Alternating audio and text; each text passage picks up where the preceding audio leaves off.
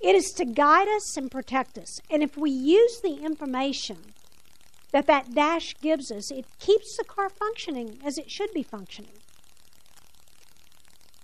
If we ignore it, we're going to encounter problems down the road. And I think we'd all do well to have a dashboard for our spiritual lives. A spiritual life dashboard that would help us evaluate the health of our spiritual journey, that would warn us of any potential problems. And so as I studied these the passage this week, 2 Corinthians 5 and 6, I'm sure you know there's a lot of material in these two chapters.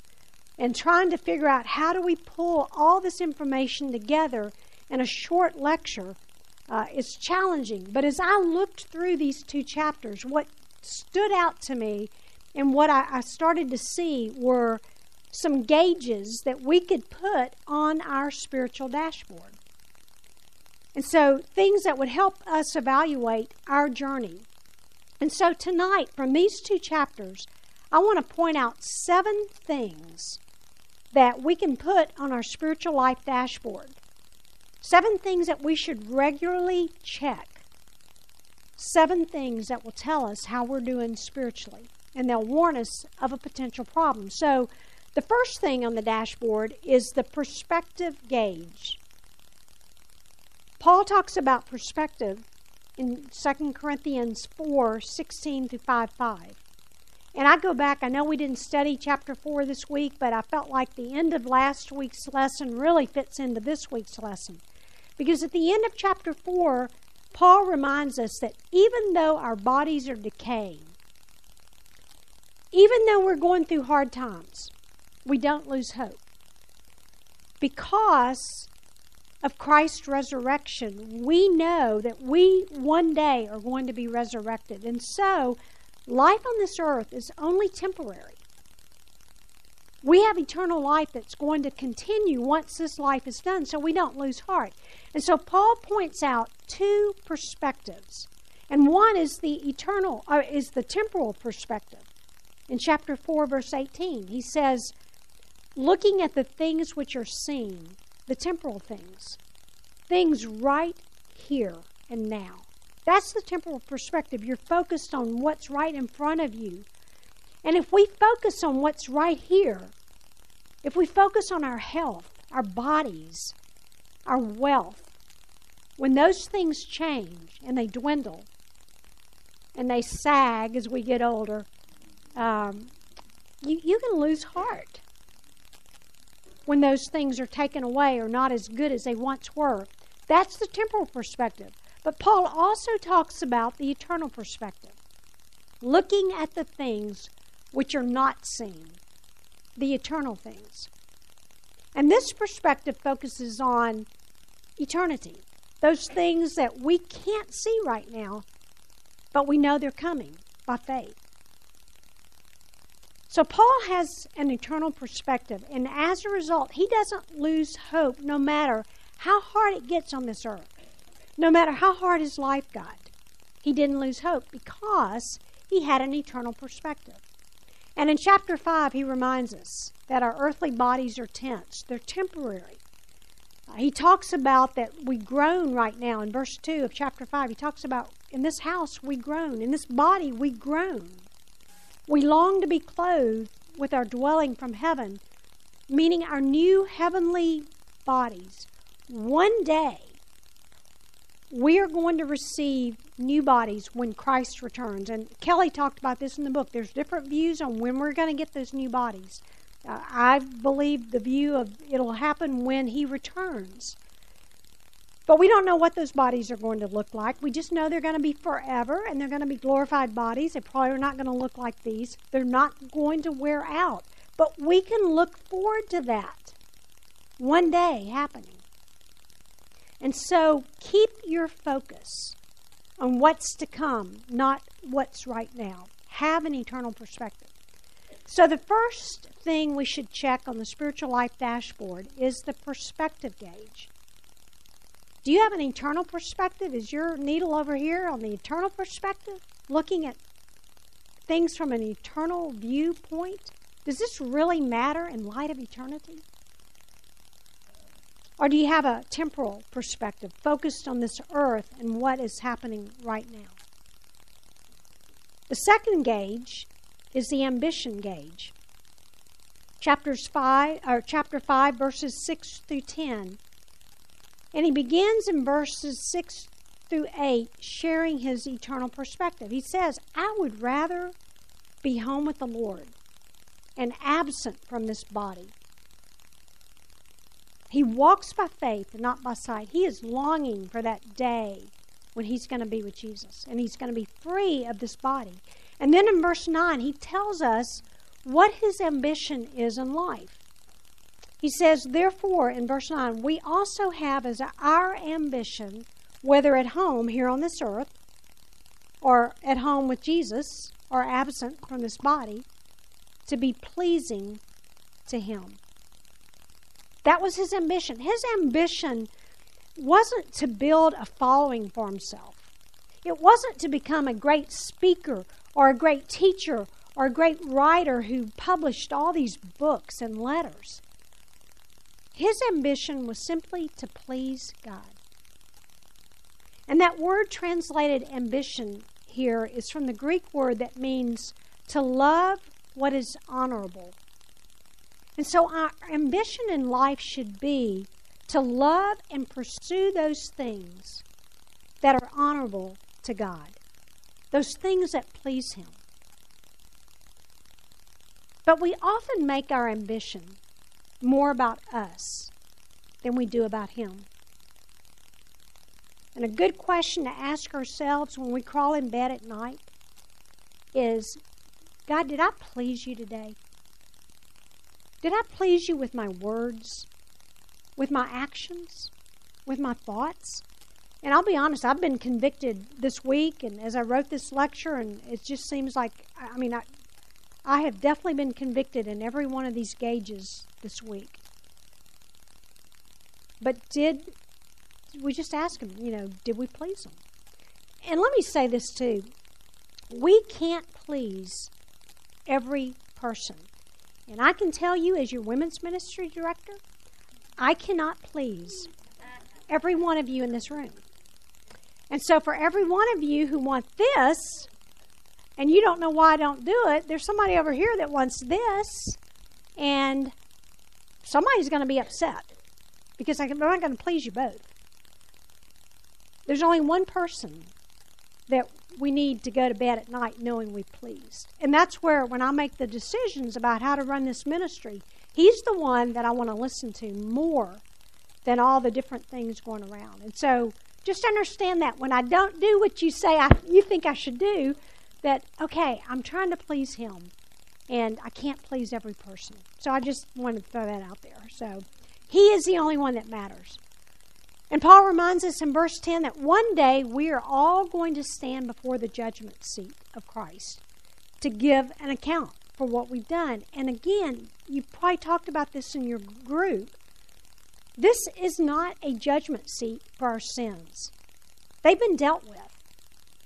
This is a time that we stand before the Lord and we give an account for what we've done on this earth, the things that we've done well, the things that we did not do.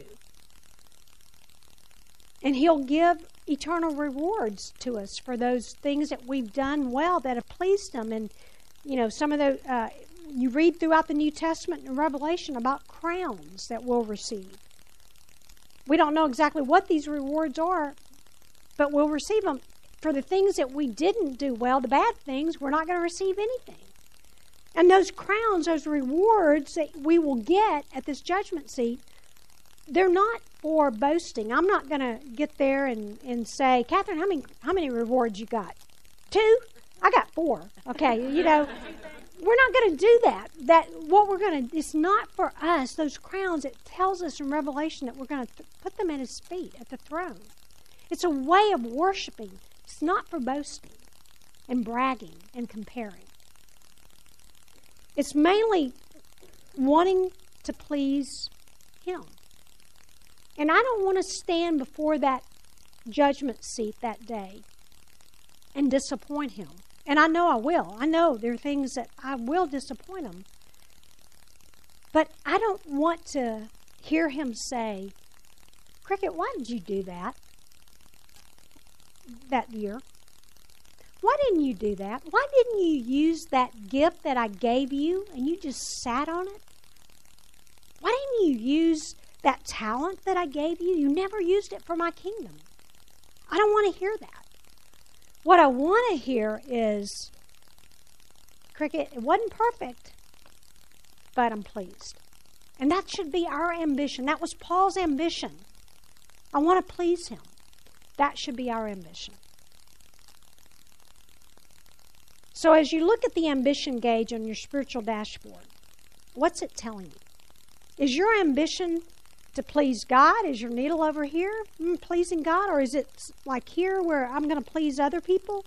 Maybe it's all the way over here. My ambition is to please myself. What is your ambition gauge telling you? What is your ambition in life? What are you pursuing wholeheartedly? What consumes you? Are you pursuing and loving those things that are honorable to God and pleasing to God? Are you pursuing those things that are pleasing to you? And is there something that you need to stop doing or start doing in order to please God? So we've looked at two gauges on the spiritual life dashboard, the perspective gauge and the ambition gauge. The third gauge is the motivation gauge.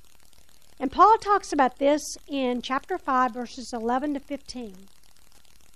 In verses 12 to 13, he tells the Corinthians that everything he does is for their spiritual growth, or it's for God.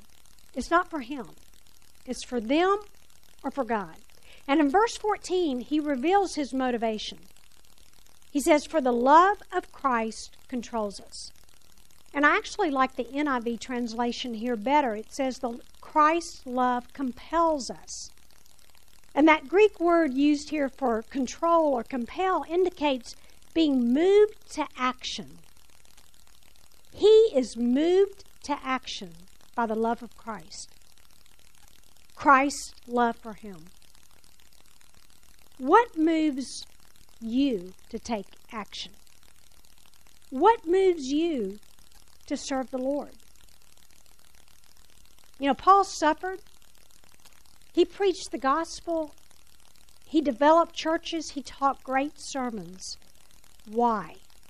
His motivation was because Christ loved him. And Jesus loves us so much. He died for us on the cross. He paid the penalty for our sins so that we wouldn't have to. And so that natural response should be, Lord, thank you for loving me. I want to serve you. And as a way of showing my love for you, that should be our natural response. That was Paul's response. So what does the motivation gauge on your spiritual dashboard tell you about your motivation? Are you motivated by Christ's love for you? Are you motivated by something else? Is your motivation to get approval from other people? You need that approval? Is your motivation to do something to feel good about yourself and hear the praise of others? Is our motivation to build a name for ourselves? Is it because we feel guilty if we don't do something? That's the motivation, because if I don't, I'm going to feel bad. Or is your motivation because you see how much he loves you, and as a result, you love him and you want to serve him? That should be our motivation. That was Paul's. The fourth gauge on our spiritual life dashboard is the lifestyle gauge. Chapter 5, verse 17. Verse 17, he says, therefore, if anyone is in Christ, he is a new creature. The old things passed away. Behold, new things have come. You know, if you put your faith in Christ to pay the penalty for your sins, you are a new creature. Your old self is still there. You've still got that sin nature that's kicking away. But you now have the Holy Spirit living in you to empower you to defeat that sin nature, to say, no, I'm not going to do that anymore. You have a new life. You have a new power within you through the Holy Spirit.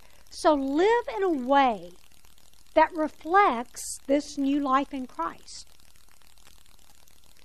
So what does your application gauge tell you about your lifestyle? What does your lifestyle gauge indicate? Are you Christ-like? Or are you like the world? Would neighbors, co-workers, family members know that you're a Christian by your lifestyle, by your words, by your actions? And do they see something in you that they know is different and they want?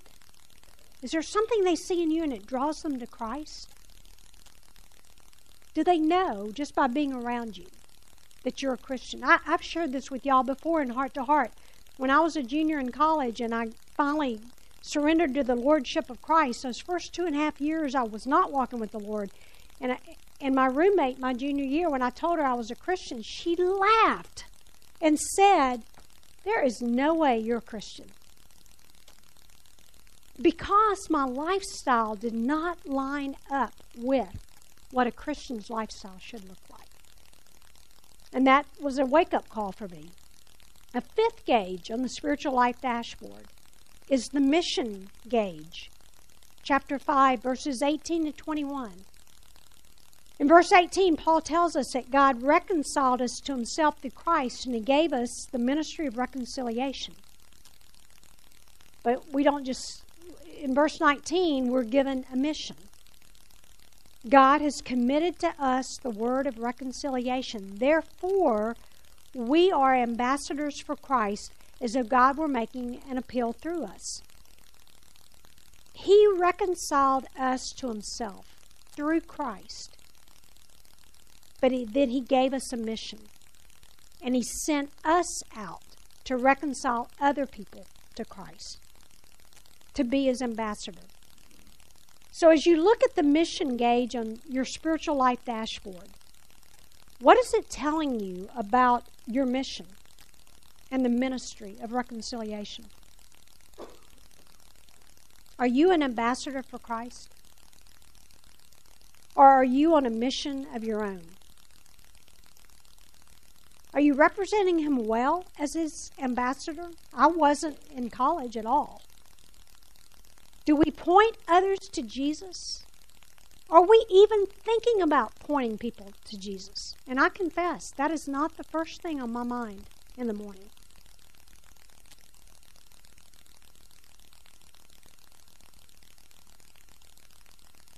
If your mission gauge is showing you that you're off track, what is one thing that you can do to be more intentional about pointing people to Jesus Christ?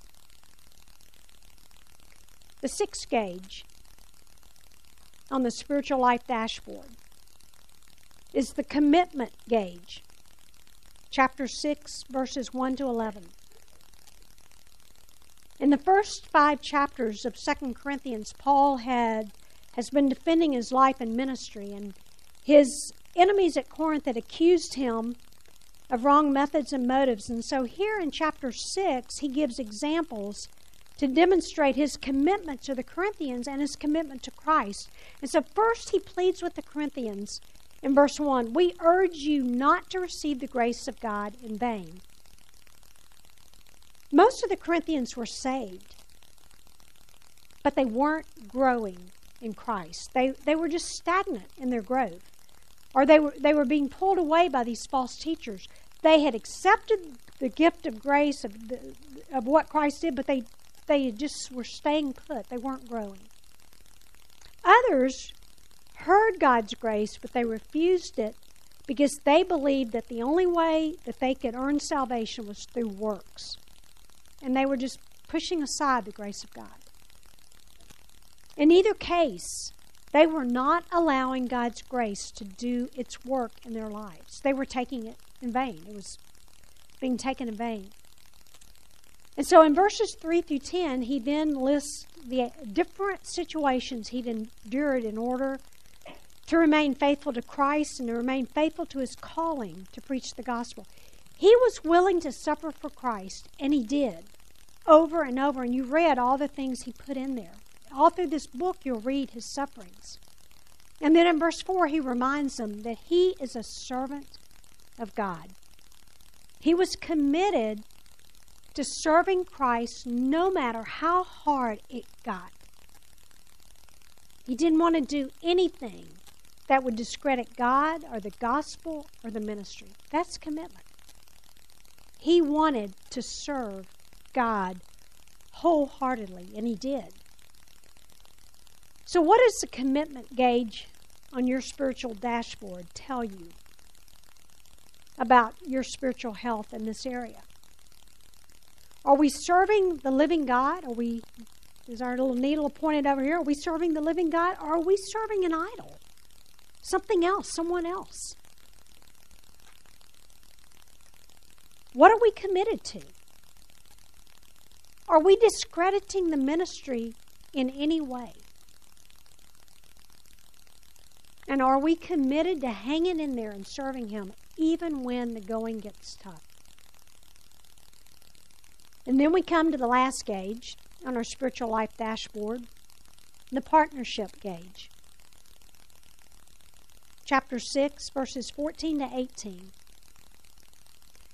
And in verse 14, Paul exhorts them, do not be bound together with unbelievers. For what partnership have righteousness and lawlessness? Or what fellowship has light with darkness? And he goes on, what does a believer have in common with an unbeliever? And the point he's making here is that a believer has no common spiritual ground with an unbeliever. I didn't say common ground, because you do have common grounds with non-believers. You love sports, or you love to shop, or you love sewing. But a non-believer and a believer don't have any common spiritual ground. Faith has nothing in common with unbelief. The believer and the unbeliever have different philosophies of life, different worldviews. They look to opposing sources for guidance. The believer looks to the Bible for truth and guidance. The non-believer looks to the world, TV, Hollywood, or other religions for their truth. So partnering with a non-believer is going to cause difficulties because you're going in two different directions. You're not even listening to the same guidance. And so you're going to just get further and further apart. And he goes on to remind them that we are the temple of the living God in verse 16. The Holy Spirit lives in us. And as the temple of God, we can't join forces and beliefs with people who oppose those very beliefs. However, he says, don't be unequally yoked with unbelievers. He's not saying stay away from unbelievers, because Jesus didn't stay away from unbelievers. He hung out with them. You know, how are we ever going to carry out the ministry of reconciliation? How are we ever going to share Christ with somebody if we're never around somebody who doesn't know the Lord? That's not what he's saying. What he's warning against here is a partnership between a believer and a non-believer, a binding relationship. Because that partnership would be between two people going in two different directions, listening to differing guidance, following a different set of standards. This person's following the world's standards. It's okay to do it. The Bible doesn't relate anymore. Everybody does this. Do it.